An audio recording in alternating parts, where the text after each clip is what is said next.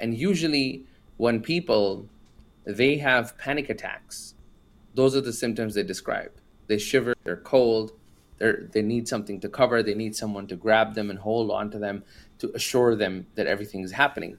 And both of these descriptions are that indication that, Prophet ﷺ was as much of a human as he was, because sometimes we may, yes, he has this exalted maqam, and we don't want to drop him from below that, but also to take him from a position and to make him into a semi-angel, and sometimes that happens. That's not the case. He was also a human. He broke his tooth when his helmet, the point of the helmet hit is in his head. It got stuck in the skull. All of these things, he bled, right? So this is a really interesting point that Allah is telling us, that when we start with Quran, when you're going to start with Quran, Prophet ﷺ, who had the strength of 10 men, was shaken. When we start journeys to transform ourselves with Quran, you're going to be shaken.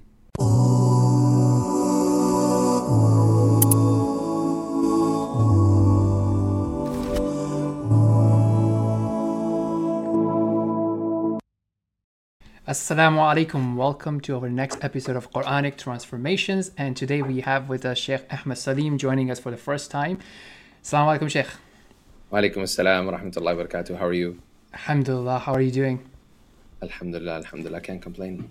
Thank you for taking the time and joining us, inshallah. We appreciate it. So as you're joining us for the first time, I know many of the people will be familiar with your work, but for those who are not, wanted to give an opportunity to briefly introduce yourself, and also what are your current projects and where people can find you before we get into the meat of it. For sure. Bismillah ar-Rahman ar-Rahim. Bismillah alhamdulillah wa salatu wa salam ala rasulillahi wa ba'd. Jazakallah khair for bringing me on, Zubair. We only met once in person or twice, a few times, but alhamdulillah, now we're meeting virtually. So that's hopefully a beginning of many other good things and great things to come, inshallah. As for me, my name is Ahmad Saleem. I can be found on more actively on Instagram and YouTube.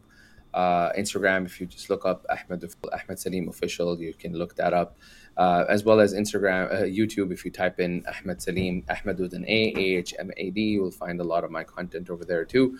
Currently, I'm serving as a resident scholar at Hamza Islamic Center, which is based in Atlanta. And I recently moved from Canada down south and loving the weather, sort of also not loving the type of clothes that I have, because I have to buy a new wardrobe. But other than that, I'm good. I do regular classes 3 times a week on YouTube when they're streamed live 3 times a week after Eastern time, after Maghrib, on Hamza Islamic Center's YouTube channel. So I'm teaching Shama'il, I'm teaching Quranic character, and I'm teaching Quranic stories. So, and then as a personal passion, I'm somebody who focuses more of my time in Seerah and Quran. MashaAllah, tabarakallah, may Allah put lots of barakah, except from you. Jazakallah khair. Okay, inshallah. So as we discussed, the format here is that we get on, have a discussion about a few verses. The idea is to help people connect with Quran and then take away practical lessons, internal and external, what they can inshallah learn and benefit from Quran. So we are up at Surah Al Muddathir today. And if you can inshallah recite the first 7 verses, and then we can have a discussion. I'm going to bring the verses on the screen for the audience as well. Sure. أعوذ بالله من الشيطان الرجيم بسم الله الرحمن الرحيم يا أيها المدثر قم فأنذر وربك فكبر وثيابك فطهر والرجز فاهجر ولا تمنن تستكثر ولربك فاصبر. Beautiful. Jazakallah khair, Shaykhna.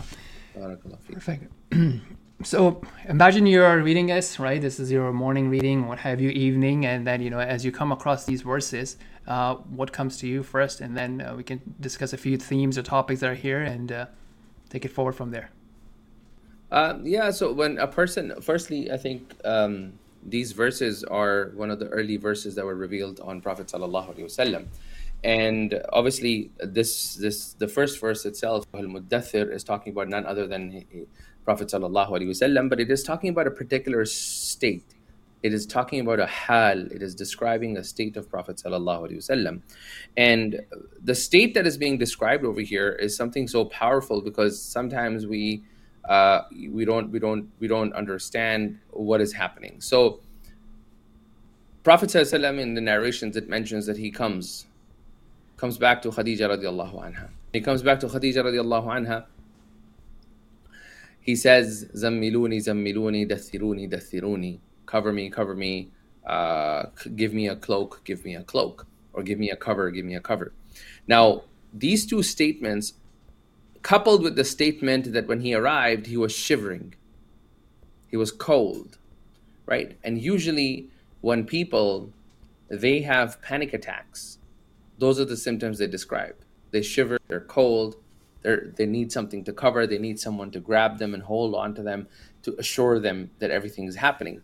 And both of these descriptions are that indication that, Prophet ﷺ was as much of a human as he was, because sometimes we may, yes, he has this exalted maqam, and we don't want to drop him from below that.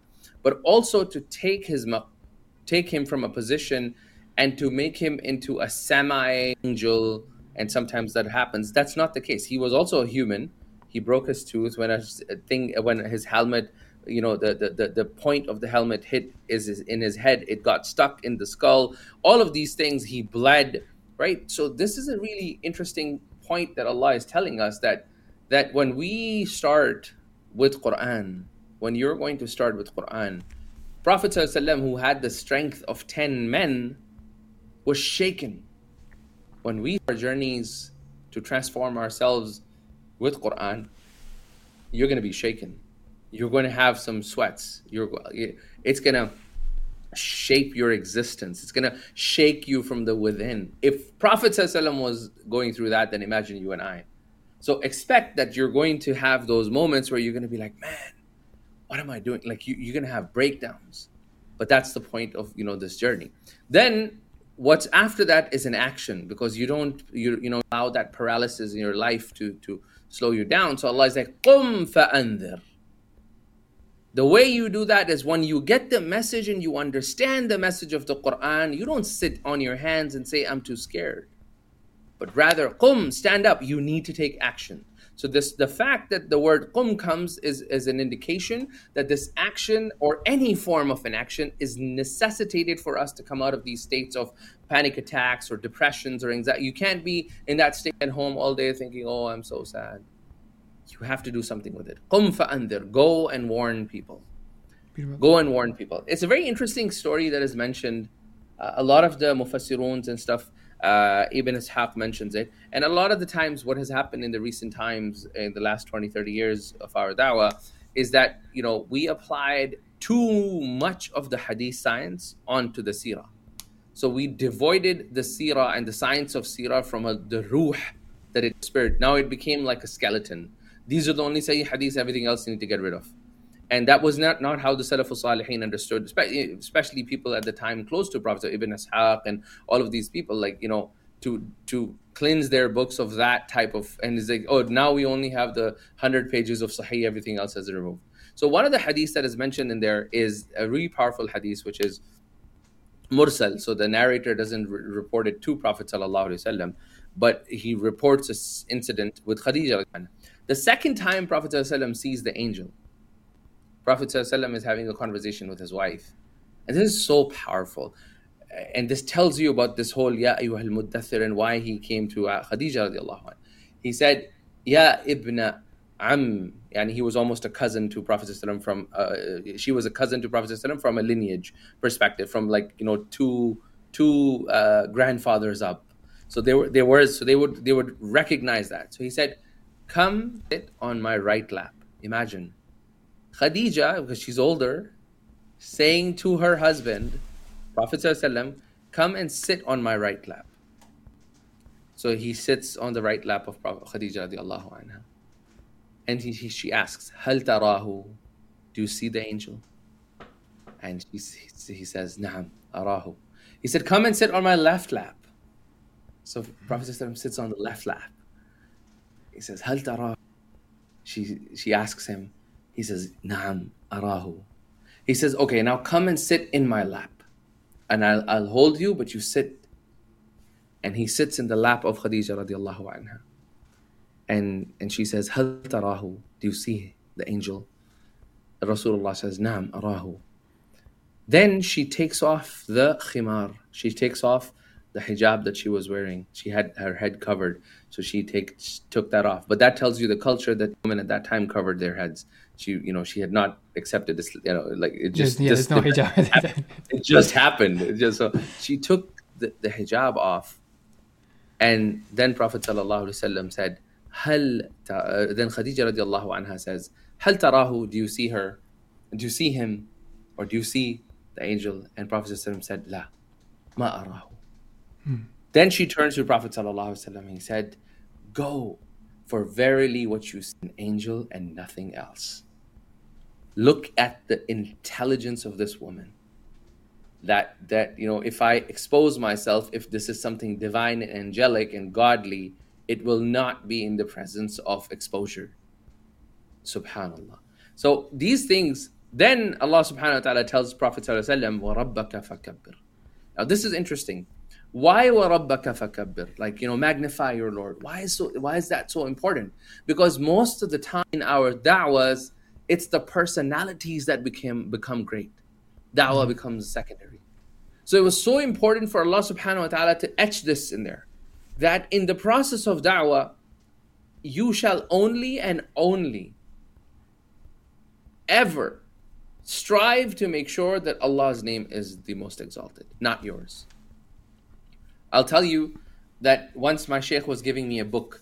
So he handed me a book and he said, grab this book. This is a book I've written, which is called Al-Ahkamul Udad li Ihkamil Adad. The few rules that you need to know about the grammar so that you can master the counting. In grammar, the Arabic counting is a very confusing thing. So he wrote like lines of poetry for that.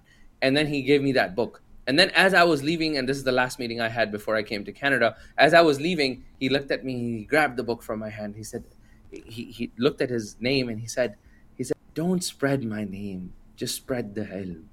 I don't want my name to be spread. لا تنشر اسمي بل انشر العلم. Knowledge must be spread. It's not your name that must be spread.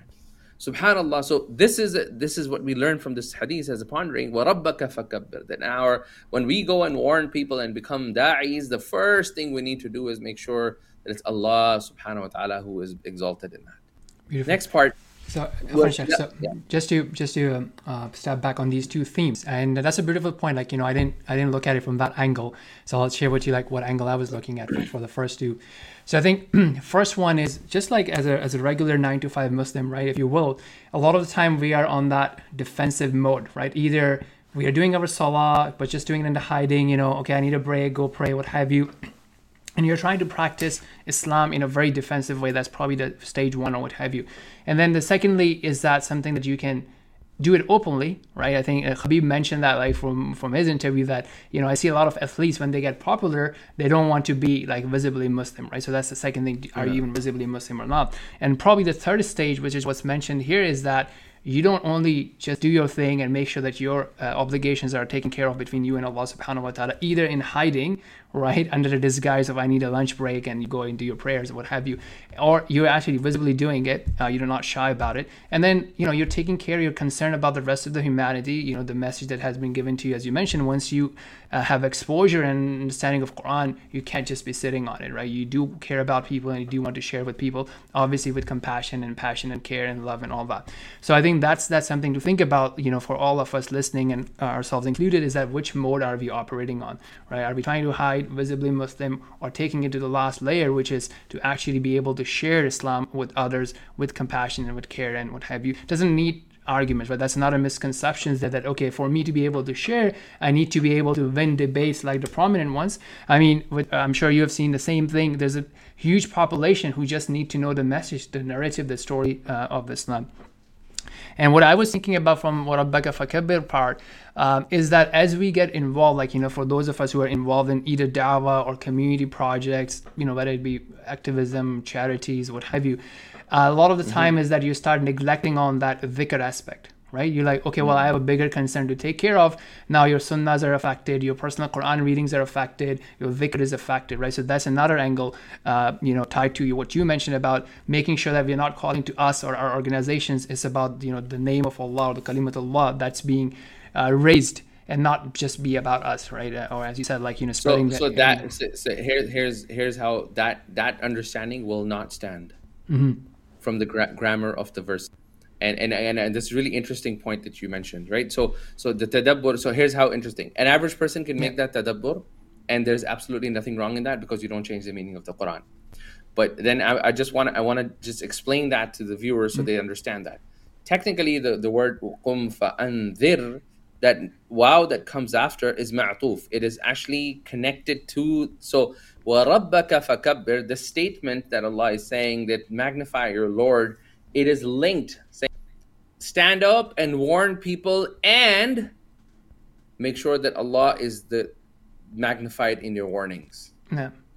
So it's connected to that. So at all of these next 5 things, they call it the khamsa wasaya. They're all connected. وَثِيَابَكَ فَطَهِرْ. When you're out there and giving da'wah and you're warning people, you got to be dressed well. You can't be like, shaggy clothes and going like, subhanallah, you see this in the du'at sometimes. Their clothes are not ironed. They're showing up for khutbahs in like, I'm like, who hit the truck? Like, who hit you with the truck, man? Like, وَثِيَابَكَ فَطَهِرْ. Purify your clothes. The word وَثِيَابَكَ فَطَهِرْ in actually, if you go into the tafsir of it, there are so many aqwal about وَثِيَابَكَ فَطَهِرْ. If I remember, there's like 7 aqwal of وَثِيَابَكَ فَطَهِرْ. Can you imagine? Like, this is just crazy. 7 different opinions about the Sahaba and the Salaf that think, that your clothes have to be clean. For example, number 1, you shall not be involved. وَثِيَابَكَ فَطَهِرْ. Your character shall not be involved with ma'asiyah. Number 2, وَثِيَابَكَ فَطَهِرْ, that your clothes should be made out of the pure material. Number 3, you should cleanse yourself from all forms of sin. Number 4, that make sure that your hearts are cleansed, and the list goes. So a da'i, a person who gets up for giving da'wah, has to have all of those characteristics. I don't know how much time I have, but in the previous, if you go back in history and somebody wanted to learn deen, right? You know what happens, right? So they would send them to a madrasa, they would send them to a zawaya in Morocco, any of these places. You cannot embark on the journey of learning deen right away. So the first thing they're going to tell you is go memorize the Quran. That would take you 2 years, 3 years, maybe 4 if you're really slow. If you're fast, 1 year. So after you're done the 1 to 2 years, they're observing you. They're observing your character. And then it's not like today's Islamic universities, anybody, any Tom, Dick, and Harry can go and learn and get a degree. Nobody cares about the character anymore. So this was sacred knowledge. It was not given to every person. And that is why we have so many confusions, because anybody with not even sacredness in them, no good character, no akhlaq, no purity of the heart. I'm not saying people can't change, but I'm saying that right now you have a person that needs to focus on fixing themselves, ends up going to some university in Medina or Azhar, gets the degree, comes back, and then spoils the image of religious people. Yep. And that's why this hadith is so important. This ayah is so important. وَثِيَابَكَ فَطَهِرْ وَالرُّجْزَ فَهْجُرْ. And Allah is like, make sure you avoid all form uncleanness. Rijzun. Allah subhanahu wa ta'ala says, إِنَّهُ رِجْزٌ مِّنْ عَمَلِ الشَّيْطَانِ. It is rijz. It's filth. So stay away from filth. Stay away from things that could construe your behavior as somebody who attributes to filth. That's very important. Now, it's not today's day and age, who are they to judge me? Yeah. I can do whatever I want. Who are they to judge me? They should stop judging people. No, you should stop behaving so people don't have an opportunity for you to judge. وَلَا تَمْنُن تَسْتَكْثِرْ. And do not, this is so important, do not confer favors, i.e. tamnun, tastakthir, don't allow a lot of people to have favors upon you. Why is that? Because Prophet ﷺ, if you think about it, Allah subhanahu wa ta'ala took away his mom and dad, his grandfather. So that when he becomes a Nabi, no one can say absolutely, I have been involved in this person's life from day one to bring him into this prophethood state. Allah subhanahu wa ta'ala took that away from him. So the first 6 years was the mother. Then it's another 7 years is his, or first 8 years is his grandfather. Then the rest of the 25 years is rough time with Ali ibn Talib's Ali ibn Abi Talib's, Abu Talib's, Ali ibn Abi Talib's father or his uncle. He spends 23 years, 24 years working, not having enough food. So then he becomes a Nabi. Why? Because basically Allah subhanahu wa ta'ala did not wanted anybody to come and say, look what I produced. Right? It's like nobody can claim that about Prophet ﷺ. He didn't even have a teacher.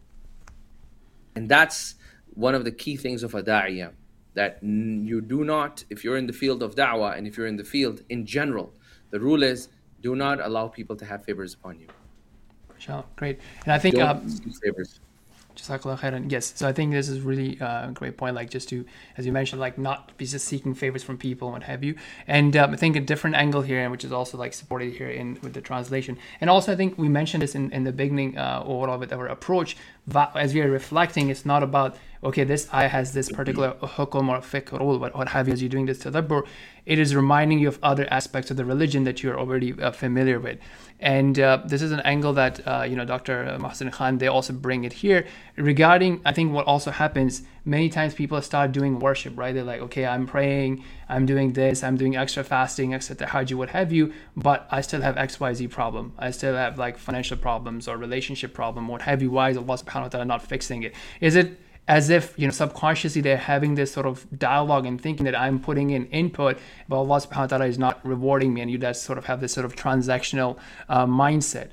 Or vice versa, like on the opposite end, okay, I'm not praying or I'm not doing enough, so I should not even make dua to Allah subhanahu wa ta'ala. I think that's another angle to look into. Anyways, to come. Which ayah? Which ayah are you connecting for this to? The وَلَا تَمْنُنْ تَسْتَكْثِرْ, right? So doing the deeds of obedience for Allah subhanahu wa ta'ala. And connecting it with the reward, inshallah. So maybe let's address the last theme of these first set, inshallah, about the importance of patience and discipline and the whole mindset of immediate returns and instant gratification that we are facing in today. Now Allah subhanahu wa ta'ala could have said over here, وَلَا تَمْنُنْ تَسْتَكْثِرْ فَاصْبِرْ. Be patient. The ayah would have been enough. Allah subhanahu wa ta'ala, the ayah would have been enough. But Allah subhanahu wa ta'ala interjected this thing is وَلِرَبِّكَ فَاصْبِرْ. So there's a difference. You are patient because this person is going to be nice to you after he's been harsh to you. Many sisters are patient sometimes in their marriages with hope that hopefully their relationship will get better. Many brothers are patient in their marriages hoping that sister will get better. Those are all forms of patience and a person gets rewarded for. But when you are in the state of da'wah, when you are out and this is talking about a da'i or people who are explicit or implicit da'wah, both, right? You being Muslim and allowing other people to know you're Muslim is da'wah. Yeah. Everybody's observing your behavior. Or you are explicitly in the form of da'wah like me or yourself, that you're doing some form of activism towards that. In all of these cases, we should never seek gratification or favors from other people. Now, when we don't seek gratification and favors from other people, people get upset. But like, I'm trying to do you a solid and you don't want this? What's wrong with you? I'm trying to help you, brother. Why don't you want this? What's wrong with you? And then, obviously, relationships get messed up. The second thing that happens, which is also really, really important for us to understand, is that oftentimes people start saying, oh, look, I've got favored on this guy. I got him this job. He's here because of me, and all of these things. Those things, they come and hurt us back. And when that happens, when those Words of people, they come to you like arrows pointing at every single existence of yours and your mission, and they are becoming the shield that stops all of your progress. And there are these arrows that stand in your way towards the da'wah and the path of Allah subhanahu wa ta'ala. Then in that instance, you just stop and pause, and you have patience only for Allah. Not so that you can overcome these troubles. You only show your patience to Allah subhanahu wa ta'ala and nobody else. You show your patience to Allah. A really beautiful mentor of mine, he said something so beautiful. He said, and I'll say this in Urdu because it's understandable and I explain it. He says that, if you're having an issue with someone, right? And you want that person to be taken care of, right? Agar to uska Allah se koi taluq nahi hai. If that person is not connected to Allah subhanahu wa ta'ala, then chhod dijiye, leave it. Because Allah's ways and Allah's hikam and principles and the way He governs this dunya, Allah uska kuch na kuch kar lega. Aapko pareshan hone ki zarurat nahi hai. You don't need to get worried because Allah is in control. And He is the one that is allowing this person to behave this way, and Allah will take care of that. Or, agar to uska Allah se koi taluq hai, this person is related to Allah and he has a connection with Allah, then understand that आपकी थोड़ी सी ख्वाहिश के लिए अल्लाह अपने दोस्त को आपके हवाले नहीं करेगा. Your little bit of desire to take down that person, to overcome him and all of that, if he is a true friend of Allah, for your momentary desires, Allah will not allow and give away His friend to you. So you focus on yourself. Beautiful. Jazakumullah khairan.